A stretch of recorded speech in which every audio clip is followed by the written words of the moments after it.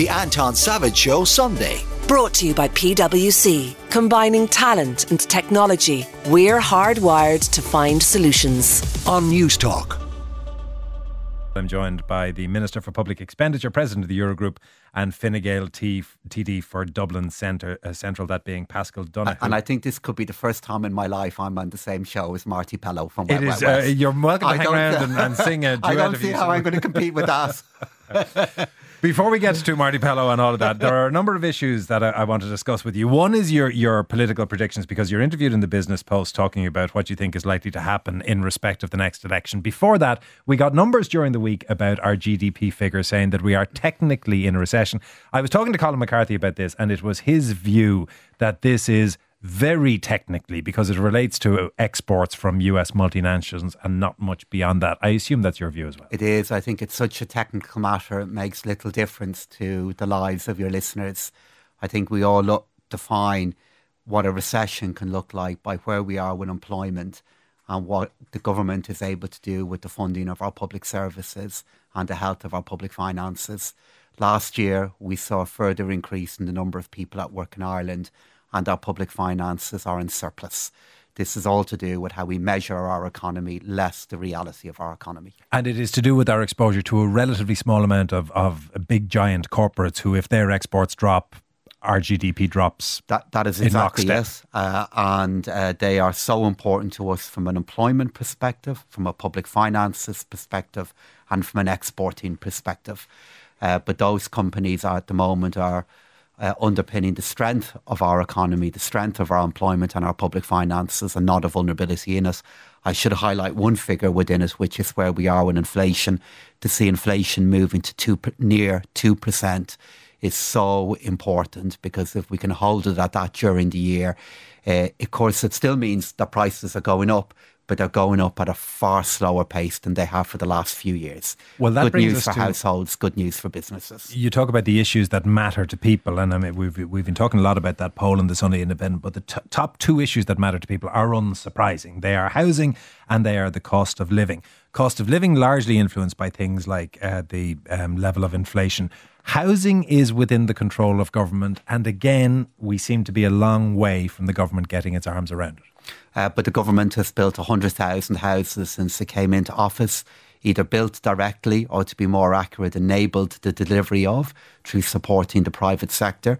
And if you look at where we are with the most recent commencement figures, and that's the number of homes that have begun to be built.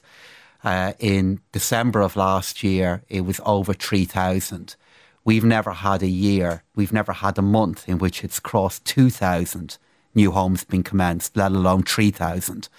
And what I believe we are going to be able to demonstrate as the year goes on is progress in building more and more and more homes. We're the only country in the European Union last year that built more homes than it did the previous year. Do you look back at any stage and say we made a huge strategic error in choking off home building during the recession, and that we are paying for it now nationally and you'll pay for it electorally? So I see it a little bit differently. For me, it's a reminder of why you should, nearly at all costs, avoid going bankrupt and avoid going insolvent. If you look at so many of the difficulties we have, I attribute it to the long shadow and aftermath of the financial crisis and the banking crisis here in Ireland. And if you get into a position where your banking sector nearly collapses, if you run out of money and your construction sector flees to the four corners of the world, it takes years to build it back, which is why, for me, my defining lesson in politics continues to be keep your public finances safe, value economic stability. Sorry, is that to suggest that you would have liked to have continued to build if you had the economic tools to? Is that what you're suggesting? That in policy terms, if you would have, could you have? If the economic tools had been available, but they weren't. We, in the aftermath of the financial crisis, we were in essence insolvent. And we weren't in a position where we could continue to prioritise capital investment. As it was, we had to make really tough decisions in day-to-day spending and taxation, which again just underpins the point I just made a moment ago. Avoid that happening at all costs, because it takes so long to get out of the shadow of us. Is it difficult, therefore, to approach the electorate when you're now betrothed to the party that was ultimately responsible for that? Well, actually, whenever the election comes, which I still think is a fair bit away, while the two parties and the three parties that are in government will go in independently of each other, I really think we'll be able to offer collectively a strong case for our re-election if the people want to do it. This is a government that will have... But sorry, Minister, what your thesis there has been, the reason we are in a lot of the problem that we are in with housing is because we didn't have scope to build during the economic downturn. The reason we had this economic downturn was the governmental incompetence of our coalition partner, who we are now offering ourselves with to the electorate. And I made the case to go into government with Fianna Fáil in 2020. I made the case within my own party and publicly. And I did so because in 2020, I believed that was the best prospect of a stable government, forming a government with Fianna Fáil and with the Green Party, with three really different parties, with really different histories and different views of our country. But again, I'd make the case that despite the pandemic, despite a cost of living crisis and soaring inflation, we're going to have built more homes. We're going to have helped our country through a cost of living crisis. And I think each party will make its case separately at that point. Do you fear that you will be jilted for Sinn Féin? Actually, I believe this government can get re-elected. And I've argued the case for this for a long time now. The reason why I believe we can make the case for our re-election is the fact, as I've just outlined a moment ago. I believe for some time a sense of inevitability has been created regarding Sinn Féin getting into government. I've never bought into it. I've never accepted it. And even at 35%, as they are now, 27%, I mean, they are so significantly beyond where you are in the polls. But they're a long way away from the cumulative total of the three parties that are in government at the moment. Despite all the hype, the three parties that are in government at the moment have consistently been between 45 to 50% of the share of any recent opinion poll. I have to say, opinion polls, elections are a long way away from me at the moment. But if you look at what is happening, the slide has set in with Sinn Féin, the rot has set in. Well, just explain this to me, because this is what I was quoting you saying this within in the Business Post, and I can understand the political motivation to say it. But if you look at the kind of issues that you're facing into at the next election, housing, cost of living, healthcare and immigration being the top four according to today's poll, it is hard to see how the government will look like shining heroes in respect of any of those by the time you're going to the doorsteps. There's not many shining heroes in government anywhere across the world at the moment. That's because we live in unpredictable, dangerous and volatile times. I'm not looking for heroism. I'm looking for to be able to make the case that we've made a difference. With regard to the cost of living, I'll be suggesting to the people come election time that due to the health of our public finances, we could help with the cost of living. For example, through the energy credits we've made available on two different budgets. With regard to housing, I'll be making the case that we're building more homes than we have in recent years, this in the absence of the kind of credit bubble that drove this the last time. And in relation to migration and immigration, God knows I know how difficult an issue that is, but I do believe there's a strong case to be made for the benefits of migration. And I also believe that by the time we get to this government coming to an end, we'll be able to show a better plan for how our country can deal with this in the years ahead. And then in health, waiting lists are falling since the dark days of the pandemic when it comes to health. Our hospitals are getting more investment.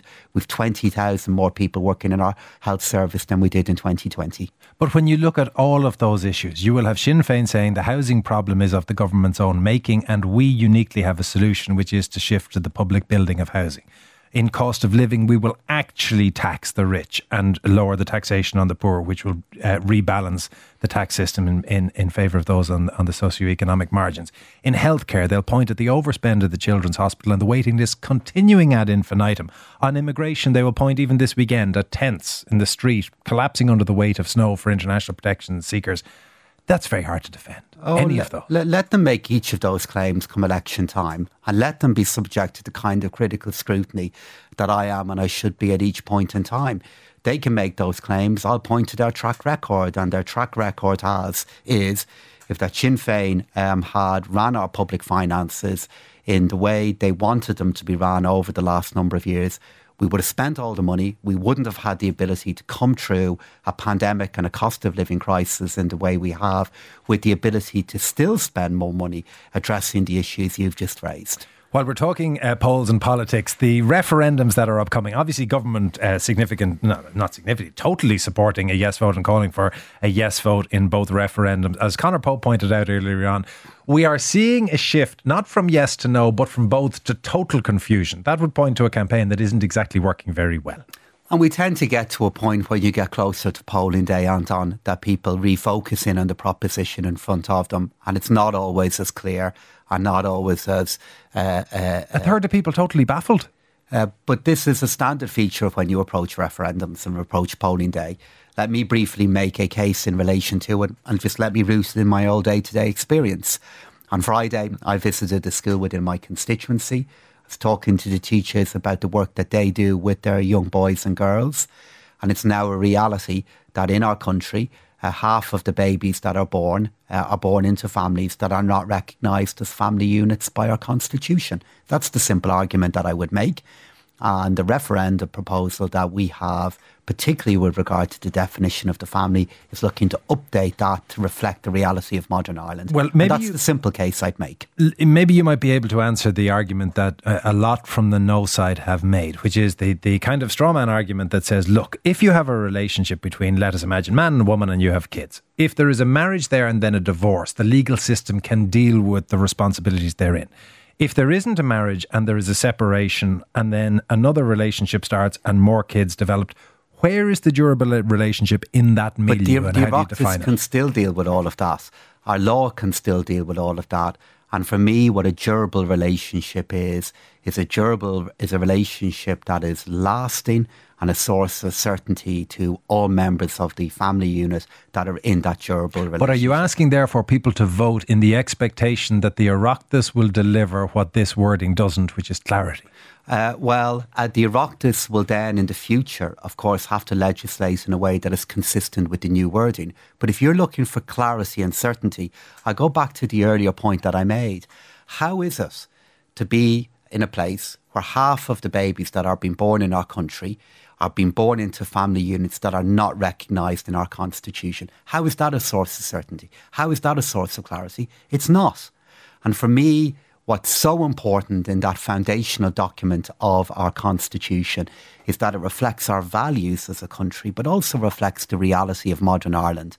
And it doesn't at the moment in terms of how care is given and how families are defined. And that's what we're looking to change, Anton. To the other side of the other question, the referendum is in respect of the deletion of the woman's role in the home and the recognition of the role that carers play. And when you speak to some people within the yes side on that, for instance, some of the representatives of the carers organisations, they believe that what this will do is put the government in a position where it is forced, incentivised, required, obligated to deliver legislation that gives continuing support to carers. Are they right in that assumption? I believe they are right in that assumption. I believe that we will be, if this referendum is passed, two consequences will flow from it. The first one is the government will certainly have to give greater regard to how care is provided within our society. I believe we give regard to it at the moment, but an inevitable consequence of that is that prominence will increase. And of family and relation carers rather than state care? Of all forms of care, actually. But the referendum here is about how care is provided within a family context. But that's where the question I'm asking is, if you are incentivised to change how you support care, surely this wording requires you to give preeminence to family carers and those who care through a durable relationship rather than through state provision? Oh, I don't see it like that at all. I mean, the idea that by this referendum being passed, we would in some sense then be implicitly deprioritising those who are the most vulnerable, who don't have a family or a durable relationship within which they can get care. Like, that's not on the cards at all. We have many within our society who find themselves in really vulnerable situations where the state has to have a higher regard to them, who depend on agencies like TUSLA, for example. That's always going to be a priority. I just go back to the reality of where we are today. It's simply a reality now that grandparents, that brothers, that sisters, that single parents provide care in a way that is every bit as real. as the care of how we used to think about it just being provided by a mother, and we're trying to recognise that in our constitution. Final thing, how sick are you of RTE?